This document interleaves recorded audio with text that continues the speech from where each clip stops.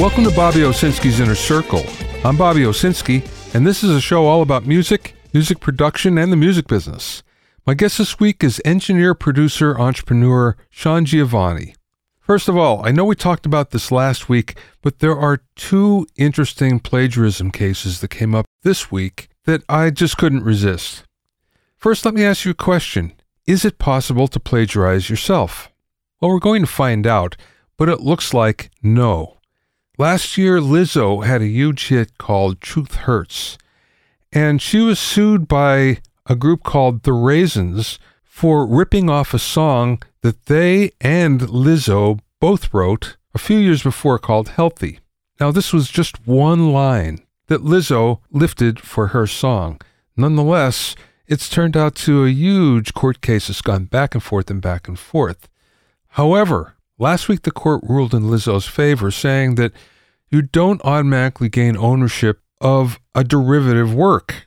So what that means is, if you write a song and you had written part of it before and use it again, that becomes a derivative work. But if you have co-writers, they don't automatically get a piece of that. Now, believe it or not, a case like this actually went as far as the Supreme Court about 25 years ago. This is when Fantasy Records sued John Fogerty. Yeah, John Fogerty from Creedence Clearwater Revival. Fantasy Records basically owned Creedence's catalog, lock, stock, and barrel, including the publishing. So when Fogerty waited until he was finally free of the contract from Fantasy and went to Warner Brothers after his first record was released, Fantasy turned around and sued him for plagiarizing his own work. Now, this went as far as the Supreme Court, and finally the Supremes ruled in Fogerty's favor. So you can't really plagiarize yourself from before, which is a good thing to know. And if you do something from before, just because you have a co-writer doesn't necessarily mean that they own a piece of your new work. But we have yet another interesting case here. Nicki Minaj's Sorry borrowed a big piece of Tracy Chapman's Baby Can I Hold You. And Nicki Minaj went on the record by saying, yeah, we took a big piece of this song. So when Tracy Chapman came back suing her, she basically said, look, if I'm not free to do this, this is going to hurt artists everywhere because they won't be free to experiment. Well, Tracy Chapman's people basically said, look, you can experiment all you want. You just can't release it. To which Minaj said, I didn't release it. It was leaked to a radio station and then it went online. It went viral. I didn't actually release it. So now there's a big court case over this. Did she infringe or not? Now, I don't think there's any question. Nicki Minaj admits that she copied part of Tracy Chapman's song. So that's pretty cut and dried. What her attorneys are actually arguing here is that what's at stake here is the artist's ability to experiment. So we'll see what happens. I think this is kind of outrageous. And that's why I bring it up, because these are two cases that you just think, wow, I don't see how they'd even get to court. And yet here we are.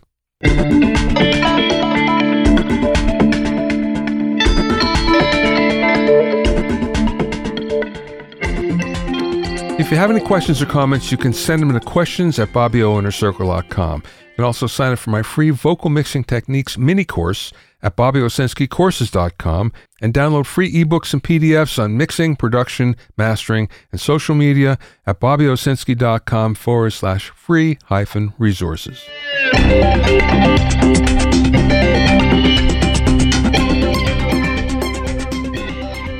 Now, it was just announced that the NAMM show for 2021 is going to be canceled. That's the Winter NAMM in Anaheim in January that everybody goes to. I think anybody who's ever gone to all of the trade shows that are music or audio oriented will always say that Winter NAMM in Anaheim is the most fun. It's the biggest crowd. There's the most things to do there. And in general, it's just a lot of fun. A lot of it because it's close to Hollywood. So you get an influx of all of the Hollywood music people coming down. Now, NAMM officials say they're actually going to replace it with an online virtual trade show for an entire week called Believe in Music. This is not the first conference that is actually doing that. And pretty much it has to be that way For an organization to survive, if they're going to collect dues, they have to provide something. If they can't provide a conference that's live, then they have to do it virtually. That being said, this may be a good time for Winter NAMM to actually shake some things out. Many would say that NAMM has lost its way. Originally, this was just for music store dealers to buy things. This was way before the internet. The only time they saw anything that was new or was about to come out was at a NAMM trade show. So they go there to buy, and that's why the attendance was always restricted to music store owners and their employees. Today, we pretty much know what's going on before it even happens because the news is leaked online. We see the product, we see everything about it, we see the beta tests, we see everything online. So one might argue that a NAMM trade show isn't really needed anymore. Now, that being said, it's a lot of fun. And probably what's the most fun is if you've been in the music business for a while, then you go there to see some friends that you usually don't see otherwise. That being said, it's expensive for manufacturers. And especially if a manufacturer has to attend a lot of different trade shows. I remember when I was in that part of the business, I could go to a trade show somewhere in the world every month or twice a month even. There were that many trade shows that were going on, and they were all significant in their own way. Trade shows are expensive for a manufacturer, though. The floor space is expensive. The hotel rooms are expensive. The meals are expensive. Travel, not to mention the union charges for setup and teardown. That's something that people kind of forget about. All that is very expensive for a manufacturer. So now many of them have to make a hard choice on which ones they're going to go to. So do you go to NAMM? Do you go to AES? Do you go to NAB? Do you go to all of them? Just some of them?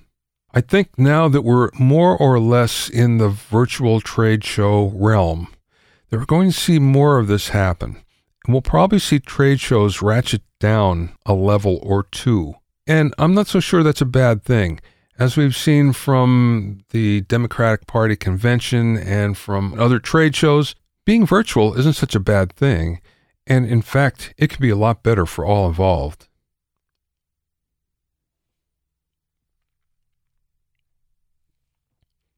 My guest this week is producer, engineer, and owner of the Record Shop Studio, Sean Giovanni.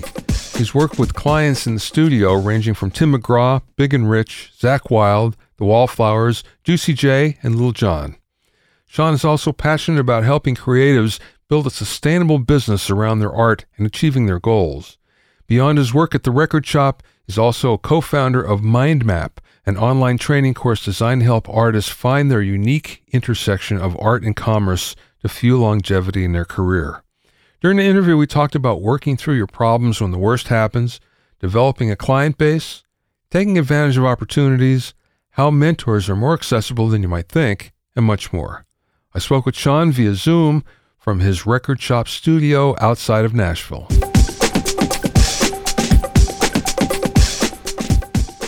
Tell me how you got started in the music business. Man, where did I get started? Well, I think that it really started at a young age, just a passion for music and the impact that music had on my life as a kid. I was really fortunate in grade school to have music theory class be part of our just education. It wasn't an elective or something. It was just part of the classes that we all had. And in that class, I have a memory of learning about orchestral instruments and how they were used to depict a visual scene before, we had film. And that really stuck with me. And I started to recognize the way that music or different songs, commercial songs, made me feel in different ways based on the sounds and the impact and not just the lyric and the emotion, but how the sounds were created and the atmosphere that a song had. And so that really got me interested in production.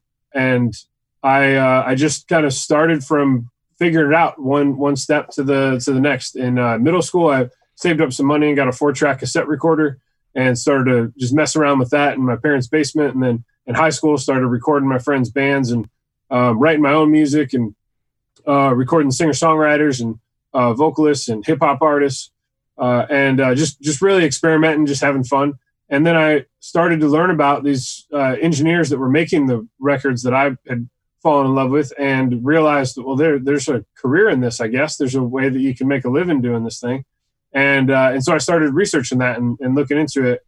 I went to a small recording school in Minneapolis, and when I was 20, I moved to Nashville and just got my career started. So that was kind of like what led me into following this path. Okay, so what happened when you got to Nashville? Well, I moved here for a job at a major studio here in town. And when I got here, that job fell through. And I had already interviewed basically everywhere. And it was a challenging time. I moved here in 2006.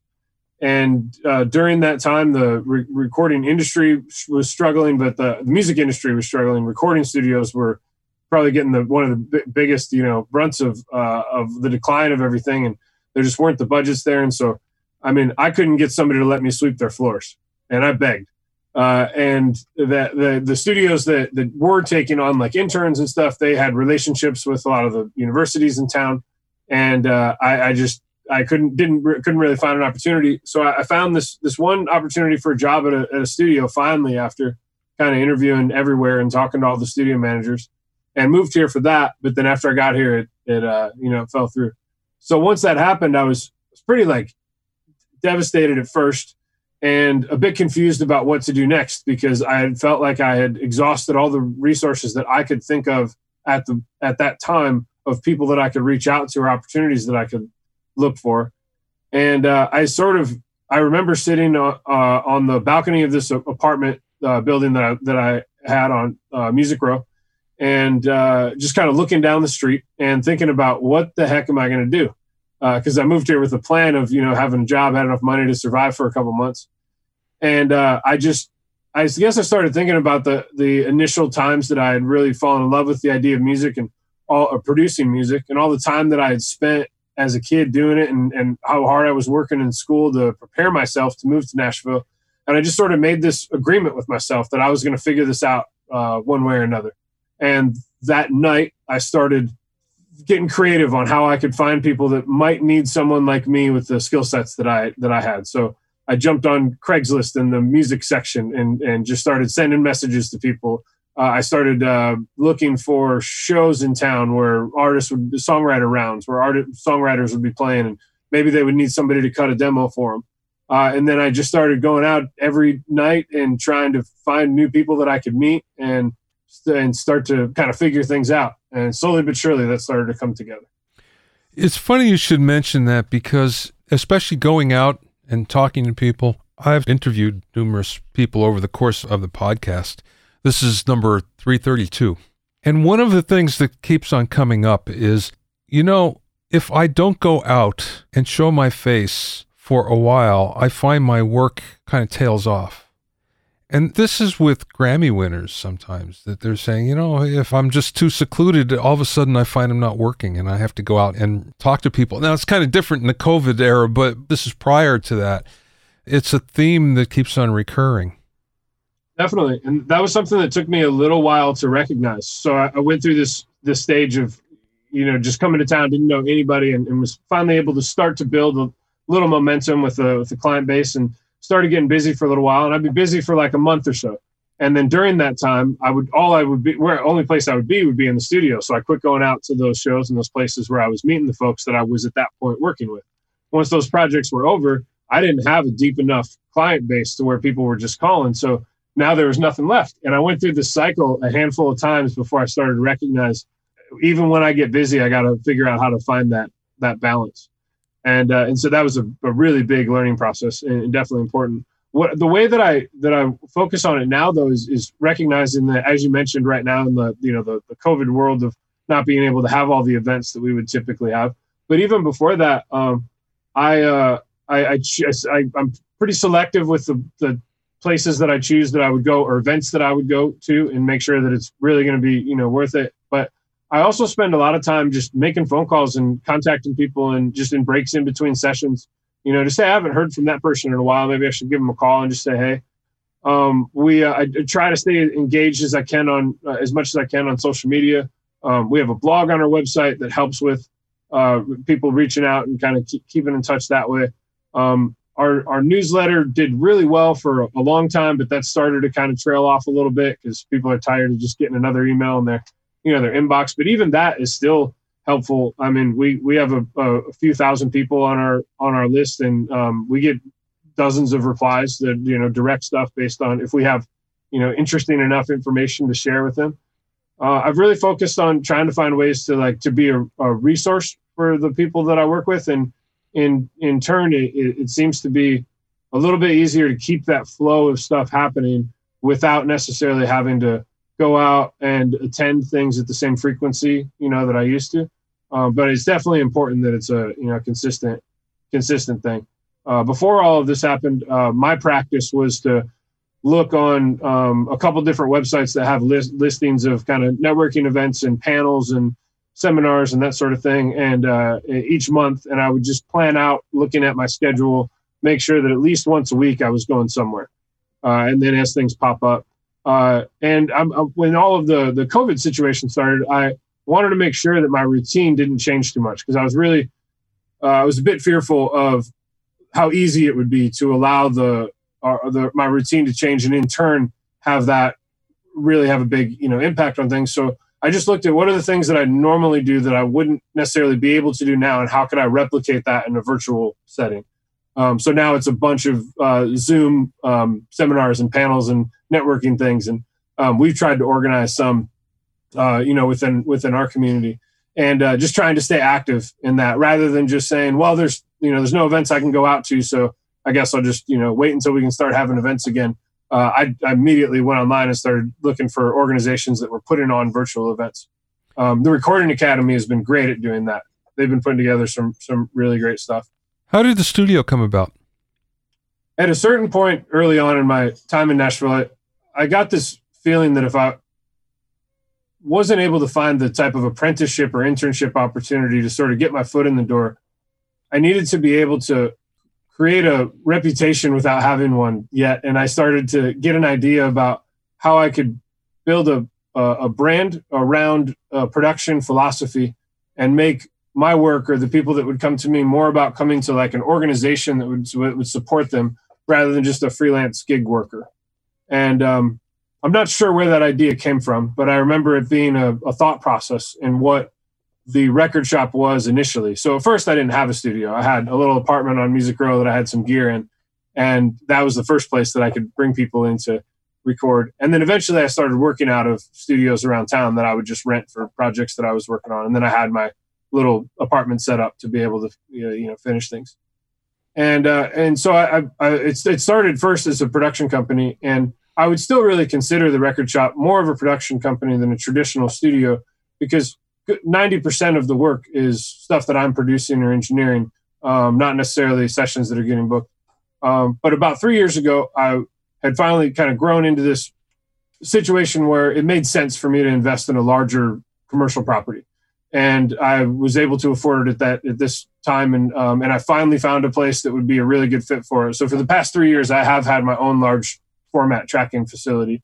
And now that percentage of projects that I'm producing versus the ones that gets booked here is balancing out a little bit more. But initially, it didn't really start as the idea of a studio. I figured there's enough studios already. But if I could create a production company that would serve artists in a unique way, and not just artists, but companies as well, that I could maybe find my niche and like kind of set myself apart a little bit, and not rely as much on like one gig that would lead to the next, but building more of a brand that had a reputation that would lead to referrals and lead to long-term work with a smaller group of people, rather than just trying to just book every day out for the studio rate. I also felt like there was a ceiling with the idea of a traditional recording studio. At a certain point, the studio is booked every day, and you can't continue to build in that in that way. So I wanted to be able to create something that would allow me to continue to grow and evolve as the industry did, and that's how the idea of the record shop as a production company kind of came together. But having a studio was just really out of necessity because I couldn't get anybody to hire me. Well, there's two things I noticed about the studio looking at your pictures. One is the fact that you don't have consoles. the second one was the fact that you have kind of like the Abbey Road layout, it looked like, where the control room is upstairs overlooking the tracking room. So the console is just, it was really because early on I was really only able to afford one piece of gear at a time. So I started building up my equipment, base just based on what I was using the most. So if it felt like a new type of compressor would help or a new type of preamp would help, I added that to the rack, and slowly but surely that started to grow. And then I got to the point where I had a pretty solid 32 channel multi-track studio, just not on a console. And then I thought, well, I got all the different colors and tools, that I have. So I get a control surface. I have the console equipment, but it's just in racks as opposed to on the console. And so it was more of an economical thing, just the way that my career grew and the financial situation. I wasn't in a position to invest in a massive console at that time. I had to build slowly over time. And then you get comfortable working in that way. So I just kind of, stick with it. And it works well. We have a really wide variety of gear to choose from for the signal path. We run through Burl converters, and I mix through a Burl Vancouver summing mixer, and get great results that I'm really happy with. The studio itself, I didn't build. I bought it. It had been here for about 10 years before I bought it. And the guy that built it, I think, was just trying to increase the real estate on the tracking room floor. So his idea was actually to just have the room that is upstairs that goes up the stairs. That was just a third ISO booth in the way that he built it. And so there's two ISO booths downstairs and then one upstairs. And I transformed that into a dual purpose room. So now we have our B room control room is in there. And then it also serves as an ISO booth. So it's large enough to have our B room rig back on the wall. And then we have a little space that a musician can sit for doing overdubs if I'm using all three ISO booths. And what that allowed me to do is be able to always make use of the tracking space. So if I'm mixing for a week, but somebody needs to come in and cut vocals or do piano tracks or lay down overdubs, that I have another room that they can work in that's tied into the whole facility. So it's really a dual control room and then main tracking room and then ISO booth setup. And that was just the way that when I moved in here, I looked at the space and how can I make the most use of the space. And we do a lot of video projects as well. So that also allows us to do pretty handle audio for a video or recording a podcast or doing, if a crew comes in and is shooting like documentary stuff, we can handle all the audio in that room and I can keep working in the main room. And we're able to keep a good flow of things coming through. Yeah, I noticed that you have a wide range of services that include video production and social media and all sorts of things like that, which I think these days you have to offer if you're going to stay busy, because you can't be a one-trick pony anymore. Yeah, I think it depends. I believe probably if you're starting right now, maybe that would be, or even I guess when I started. But the reason that I got involved in those other things is because I was excited about them. When I was working, I found early on that my passion for producing and engineering was find an artist that I could really connect with and work with creatively beyond just the technical aspect of things, and be able to kind of grow with them. So a lot of the artists that that I worked with, I've worked with for years, and the ones that I'm just starting to work with now, I hope to be able to work with for a good portion of of their career. I really look for music that just excites me and that I'm passionate about and that I can really get behind. And so in doing that, early on, I was, developing maybe a deeper relationship than I might if I was just brought in to just kind of like engineer an overdub session and then they move on to the next, studio and that sort of thing. I was more focused on this idea of like long-term, growth with the artists. And initially, all the artists that I was working with when I first started were just, up and coming. They were like me. They were new to town. They didn't have many resources yet, and that's why they were willing to work with me at that time. And I started to recognize that they would talk about, I'm looking for a videographer. Do you know anybody that does that? Or I'm looking for someone to help me put these graphics together. Or we'd be working on the album, and they would start thinking about the artwork. And then I would hear these stories about, I hired this guy and he took off with my money. And I couldn't, and we planned on this thing, and I don't know if I'm like paying the right, and I don't know how to explain to this guy how I want this edited. And I thought, well, I really understand this artist creatively, and I could probably explain what they want in some cases a little better than they can, because many times, like as creatives, we have trouble like being able to vocalize what it is that all these thoughts that are going on in our heads. So being able to have like an outside perspective that has a really good relationship with the artist already, to be like an intermediary, kind of in the way that a manager would have done that when more developing artists had management. Now you sort of have to develop yourself to get to the point where the manager's going to look at you, versus the development deals that were much more common, in the past. So I started to look at that like kind of shift in how things were working, and thought that would be a great way that I could help artists in a deeper way beyond just the production that I was doing with them. But I also found that I was excited about it. And if I didn't enjoy it, I don't think that it would be helpful to just try to have a bunch of different services for the sake of having them. I think when I look back on it, I think the reason that I was able to keep this stuff like organized and have good success doing facilitating in multiple different types of production stuff is because I was interested in learning about it. And also that I trust the people that are masters at doing that. So like my goal is to be in a studio and make records with artists. But I thought as a company, we could provide these variety of services, and it also helps offset overhead so I can really focus on projects that I want to be working on. Yeah. And so that was kind of why that happened. And I think how it's worked for me. But I mean, I know plenty of people that make a living just mixing records, and they're happy and doing well. So I think it's kind of a case by case thing. But I will say that I feel like I have a bit more freedom, and there's definitely an advantage to being able to have these different sources of revenue that are coming in that gives me maybe a little more flexibility to choose what I'm working on, which avoids burnout and allows me to stay consistently excited about what I'm involved in. I'm friends with a lot of mixers, and that's all they do.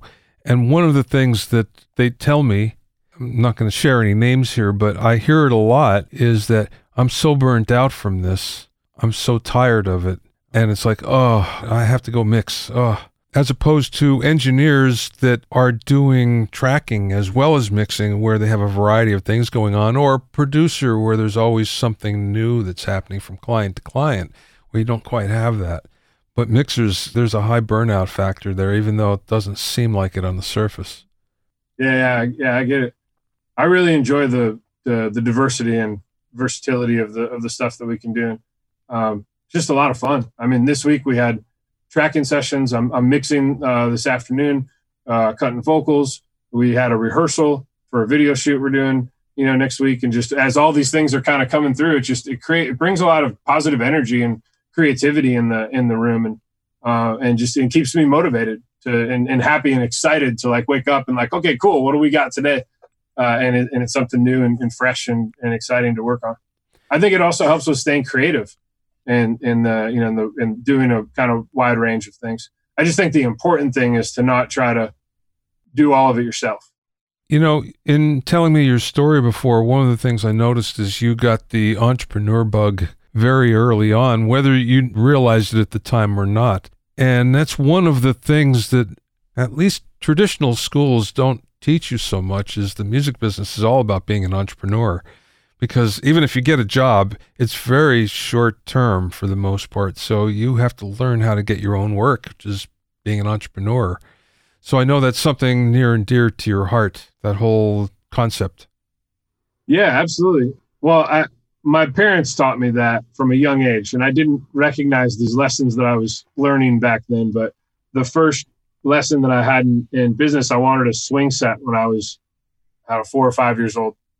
And my parents said, well, you can get a swing set, but we're going to have a garage sale next weekend, and you can go out at the end of the driveway and sell lemonade. We'll help you. We'll pay for the lemons, and we'll help you make the lemonade. And whatever you make, you can go to the store and you can buy a swing set with it.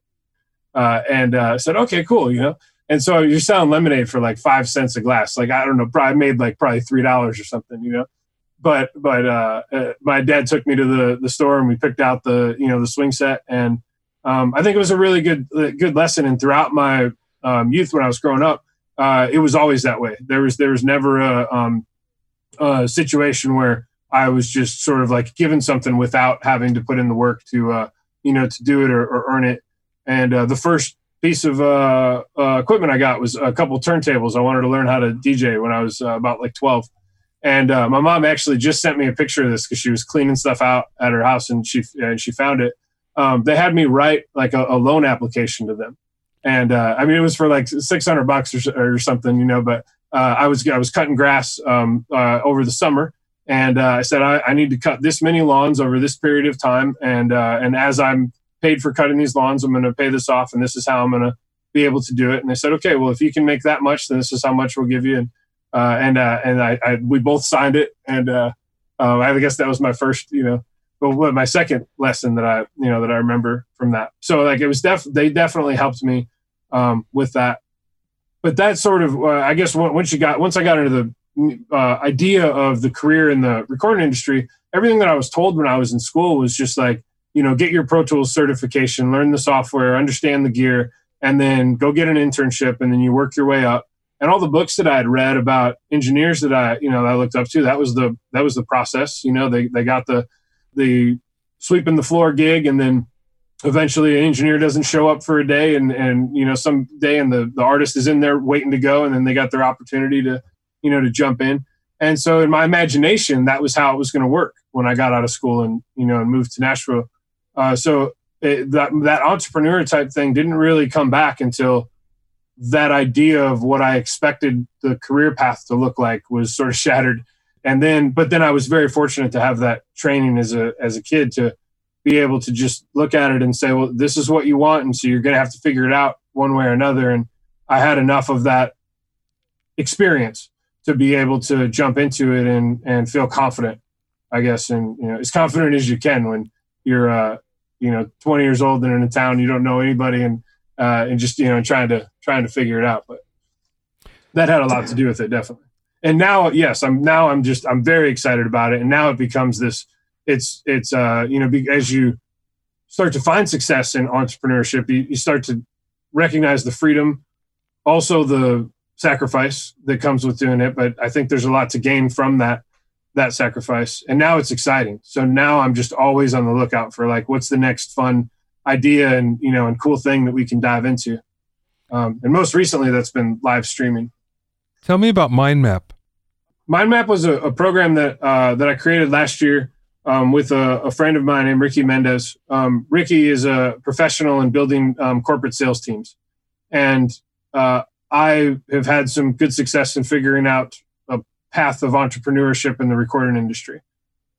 And I was getting a lot of calls from people that were looking for help with building either their business or in a tough spot where they felt like they just couldn't wrap around, how do I really make a career out of this? And I was meeting a lot of very talented people and people that were interning at the studio or apprenticing with me or artists that I would work with. And it seemed to be the common issue was understanding how to take their art and then look at it as a business and go through that process in a way that's not uncomfortable or that would feel inauthentic. Because I think that that's something that happens a lot more with artists maybe than, producers and engineers, but that once the money gets involved and people start getting uncomfortable and it's not as artistic anymore. And, you feel like you're selling out and, and that sort of thing.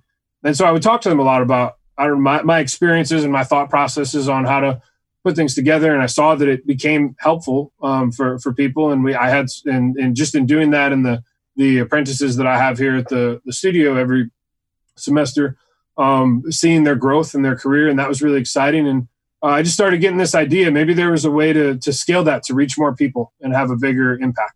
I had a couple guys that were working through internships and apprenticeships with me, and they got some really great opportunities, and they had, send me a letter and say, hey, what you taught me about this and this was something I never learned in school. And I'm so grateful to, do that, and it made me feel great. And it made me recognize that maybe I was in a position in my career now where I could have another level of impact with what I do.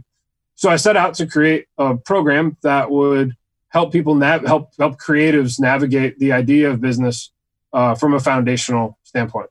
I think there's plenty of information out there about how to mix a record and tips for getting your songs on Spotify playlists, and all that stuff is great. But the artists and producers and engineers that I see that are having trouble sustaining a career through it often they have all the knowledge to understand kind of what to do, but it's a process of doing it consistently and then being able to just push past that adversity and have the right frame of mind and perspective on things.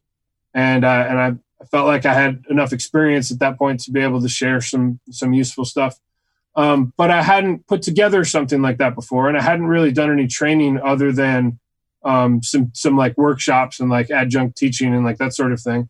So I met this guy, Ricky, who was speaking at a record label here in town, and he was talking to more the corporate side of the label. But one of the artists that I work with was signed there, and he invited me to come and hang out. And I loved his approach to the idea of mindset and perspective from a scientific way. I'm a huge fan of motivational stuff. It gets me amped up in the mornings and when I'm working out, and some people might think it's hokey or whatever, but I love it. And I think that energy it helps me personally. But the one thing that kind of bugs me about some of that stuff is that it's a lot of philosophy without implementational tactics. It's, you should just feel this way because you should, and just be positive because it's easier. And, but without examples of how to really implement that on a consistent basis. And so Ricky was given this presentation, and he was saying all the things that I wished people would say in that, talking about the similar ideas, but then giving examples of exercises that you could do and processes that you could go through.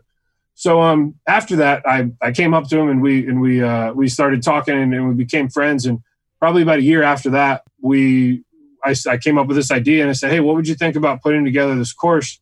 And I can handle, the creatives or music industry perspective side of things. But I'd really love to have someone that's a professional at business training to help me fill in the missing pieces and, put it together. He loved the idea. And so we spent a few months putting it together, and then, and then launched it. So it's still in, a growing stage where a lot of the people that are going through the course are clients of mine and people that I'm working with, and we're getting a lot of feedback from it and updating it as we go along. So I would consider it kind of in a beta stage at the moment, where it's completely accessible. You can go to the website right now and sign up and do it. But I really want to make sure that it's impactful and that has information that you're not going to hear in the same way anywhere else, because I think that's something else that happens a lot.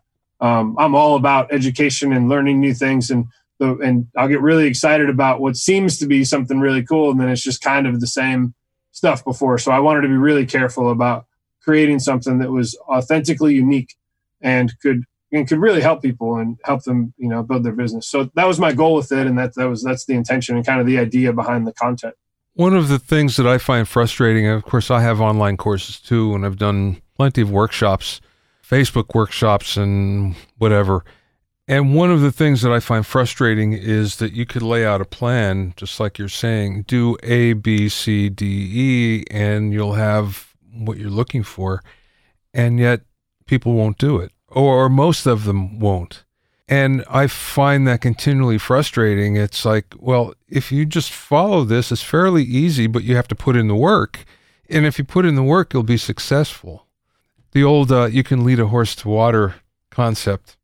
Yeah, totally. Yeah, it's a challenging thing with that, and that's kind of what a lot of what the course is about, giving people a new perspective on what their goals for their life and their career mean to them, and how we can change our perspective as creatives when we get burnout and when we're lacking inspiration, and giving specific exercises, on how to do that.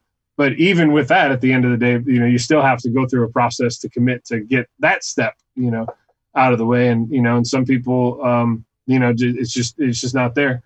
But, if everyone did it, then there would be no leaders, I guess. Yeah, I suppose. How has COVID changed your business? Well, in talking about entrepreneurship, COVID didn't really change anything at first, aside from the way that I was doing things. But right away, as this happened, for like maybe the first week or so, I was like, okay, cool. I'm not going to work 12 hours every day. I'll maybe take a little, time off, and I'll be able to have dinner with my wife every night, and be able to kind of catch up on some things that I wanted to read. Or I joined a master class, and I started learning all this, crazy stuff like cooking, and I learned magic from Penn and Teller, and just like fun things, like that. But that only lasted like maybe a week and a half before I was just really like, okay, this isn't going anywhere. Because at first it seemed like this is a 2-week thing, and then we're going to get back to normal. And then that's where my mind immediately went into what can we do to give resources to the people that we're working with to help them grow, and what changes are going to be happening. And so the main thing that it changed was that for a couple months we couldn't have people in the studio because businesses were shut down here in Nashville. And when that happened, I just started trying to get creative on how we could do things virtually. Audio Movers is a plugin that's been super helpful for us. It allows you to take the audio from your DAW and send it to a private website where someone can stream it. So that was helpful to be able to do mix revisions. I was able to have artists that had their own studio record vocals, and then I could use Zoom to run their screen, so I could run their system. And then I had a few people that we were in the middle of working on projects with, and they couldn't come into the studio, but I have a live recording rig that we bring out. It's in a couple rack units and has a computer. It's a full 32-channel Pro Tools rig that we bring on location to do live recordings.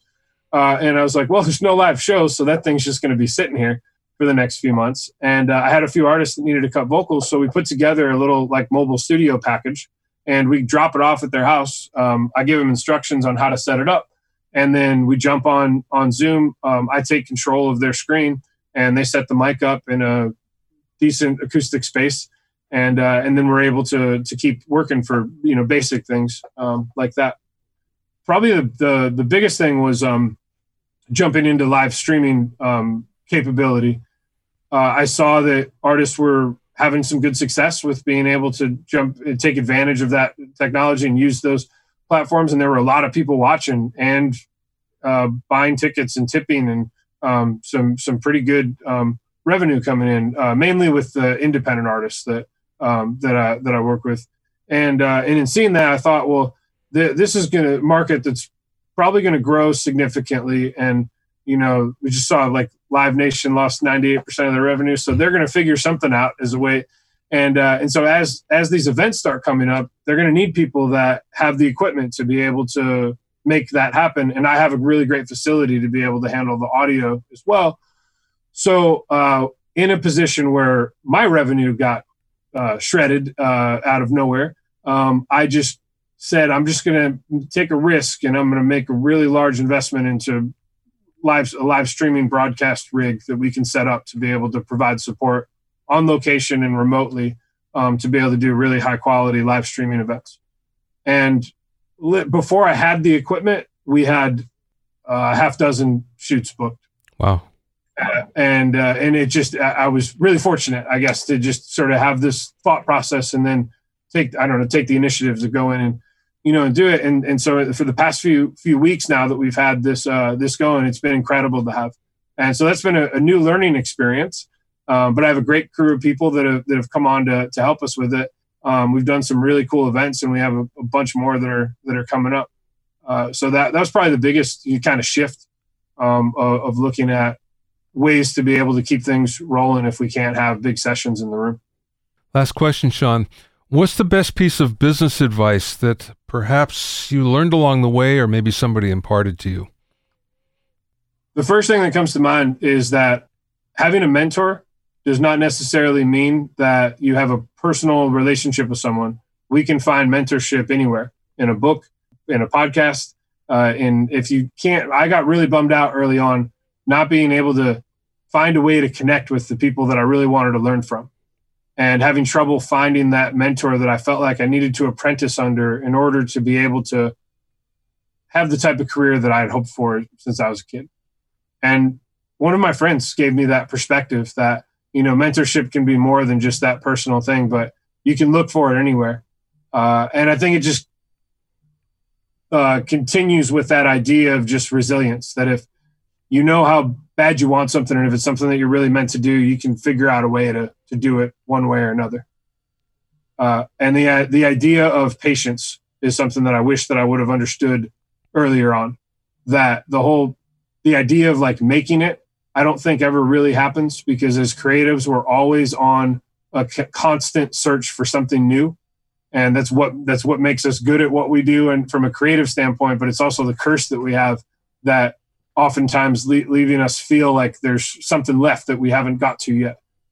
And once I got that perspective, it really allowed me to have a different understanding of what patience means, and a different appreciation for every experience that I have as being part of the journey. And there's not really like a final place that you get to. It's just the beauty of being able to go through this awesome process of making art on a daily basis. And that's what needs to be fulfilling about it. You can find out more about Sean at recordshopnashville.com. That's recordshopnashville, all one word, .com.